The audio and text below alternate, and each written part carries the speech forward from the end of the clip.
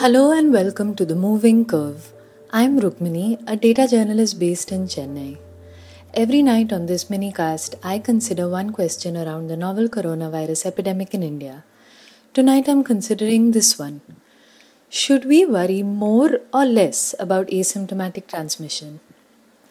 It's day 140 of the novel coronavirus epidemic in India, and we are reporting 3,66,946 cases with 12,237 deaths. A little over a week ago, Maria van Kerkhove, head of the World Health Organization's Emerging Diseases and Zoonosis Unit, caused a bit of a dust-up with this response to a question about how many asymptomatic cases there are and how much transmission occurs from them. So there's a couple of things in the question that you just asked. One is the number of cases that are being reported as asymptomatic. And so we hear from a number of countries that X percentage of them are reported as not having symptoms, or that they are in their pre-symptomatic phase, which means it's a few days before they actually develop severe symptoms. In a number of countries, when we go back and we discuss with them, one, how are these asymptomatic cases being identified? Many of them are being identified through contact tracing. And so, which is what we would want to see, in that you have a known case, you find your contacts, they're already in quarantine, hopefully, and some of them are tested, and then you pick up people who may have asymptomatic or no symptoms or even mild symptoms. The other thing we're finding is that when we actually go back and say how many of them were truly asymptomatic, we find out that many have really mild disease. Very mild disease. They're not, quote unquote, COVID symptoms, meaning they may not have developed fever yet, they may not have had a significant cough, or they may not have shortness of breath, but some may have mild disease. Having said that, we do know that there can be people that are truly asymptomatic and PCR positive. The second part of your question is what proportion of asymptomatic individuals actually transmit? So the way that we look at that is we look at these individuals need to be followed carefully over the course of when they're detected and looking at secondary transmission. We have a number of reports from countries who are doing very detailed contact tracing. They're following asymptomatic cases, they're following contacts, and they're not finding secondary transmission onward. It's very rare. And much of that is not published in the literature.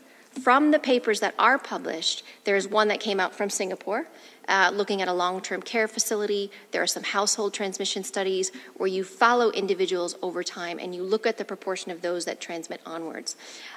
We are constantly looking at this data, and we're trying to get more information from countries to truly answer this question. It still appears to be rare that an asymptomatic individual actually transmits onward. This caused a huge controversy among epidemiologists. I've linked to some of their tweets, and some of their objections were these. There definitely are studies that show that up to 20% and in some cases even up to 40% of infected people are asymptomatic and can transmit the virus. This debate brought up some of the complications of talking about transmission using the data that we have right now. First of all, purely asymptomatic people who never show any symptoms through the course of the disease, are different from pre-symptomatic people who are not yet showing symptoms, but might go on to show them. Purely asymptomatic people are likely to be underrepresented in studies and estimates because they would only get a test in India, for instance, if they were the family members of a confirmed case or if they were healthcare workers exposed to a positive case without PBE. And not all of these two groups would get a test even then. To get estimates for asymptomatic persons, we'd also have to follow the person for the next 2 weeks to check if they ever develop symptoms, and most states are either not doing that or not recording the data. Even the data from the ICMR study that I've talked about a few times, which showed that asymptomatic household contacts form the largest share of those testing positive, was from the moment of testing. We don't know if these people later developed symptoms. When purely asymptomatic people are so poorly studied, understanding how many people they further infect seems like something we would have very poor data on, and I think that's partly the point the WHO representative was making. Our understanding of the way the virus is transmitted will be shaped by the people these studies are able to follow, and these are very likely not to be properly representative of the true distribution in the general population of asymptomatic, pre-symptomatic, and symptomatic people. Ms. Van Kerkhove clarified this comment to some extent the next day. I think what's important related to transmission is what we know, importantly, what we don't know, and what we're trying to do to really understand this very complex question. So what we do know about transmission is that we know that people who are infected with COVID-19, many develop symptoms, but there are some people who do not. And so the majority of transmission that we know about is that people who have symptoms transmit the virus to other people through infectious droplets. But there are a subset of people who don't develop symptoms. And to truly understand how many people don't have symptoms, we don't actually have that answer yet. We do know that some people who are asymptomatic or some people who don't have symptoms can transmit the virus on. And so what we need to better understand is how many of the people in the population don't have symptoms, and separately, how many of those individuals go on to transmit to others. And so what I was referring to yesterday in the press conference were a very few studies, some 2 or 3 studies that have been published that actually try to follow asymptomatic cases, so people who are infected over time, and then look at all of their contacts and see how many additional people were infected. And that's a very small subset of studies. But the objection that some epidemiologists and public health experts continued to have was that this was not helpful communication. And I definitely felt that this part of Ms. Van Kerkhove's initial statement was not helpful and was not grounded in fact.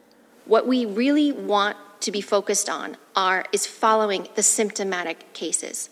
If we followed all of the symptomatic cases, because we know that this is a respiratory pathogen, it passes from an individual through infectious droplets. If we actually followed all of the symptomatic cases, isolated those cases, followed the contacts and quarantined those contacts, we would drastically reduce. I would love to be able to give a proportion of how much transmission we would actually stop.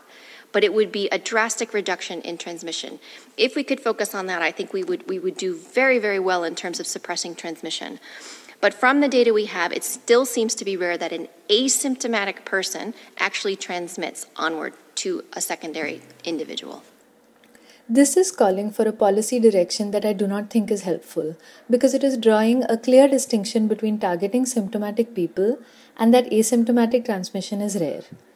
One of the things that has now emerged from many major studies is that infected people are the most infectious 2 to 3 days before the onset of symptoms, and so that's when the majority of spreading occurs. If governments divide their prevention and containment strategies largely equally among all members of the public, they will be more likely to catch both asymptomatic or pre-symptomatic and symptomatic people and be in a better position to prevent this pre-onset spread. Symptomatic people are anyway more likely to approach a doctor themselves. Which is why I found the response of Munish Mudgil, the IAS officer who heads Karnataka's COVID-19 war room, to the asymptomatic pre-symptomatic issue much more pragmatic. Karnataka's contact tracing has found that COVID-positive people who were asymptomatic at the time of testing were far less likely to spread it onwards than symptomatic people. But the state is only using this to inform its testing strategy and not its public health messaging. I asked Mr. Mudgil why this is the case, and this was his response. I feel there's a more risk in trying to convey that around asymptomatic person, you are safe. If I convey any such message, people may end up getting harmed more than helped. If I convey a message that asymptomatic don't spread, which I don't think so, I think they do spread, then people may stop wearing masks until they are symptomatic and so on and so forth.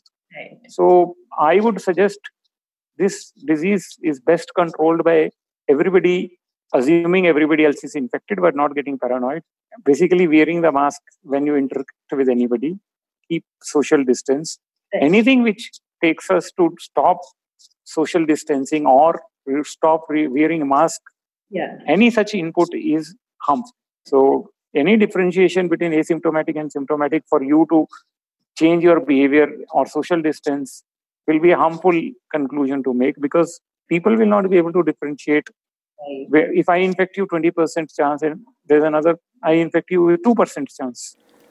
The nature of this disease and its newness will mean that there is a lot that we cannot currently quantify about its spread, and I get that that's what the WHO representative was trying to say. In terms of messaging, erring on the side of caution, as Mr. Mudgil is doing, is probably the best strategy for now. Thank you for listening. This episode was edited by Anand Krishnamurthy. Tomorrow, a new question.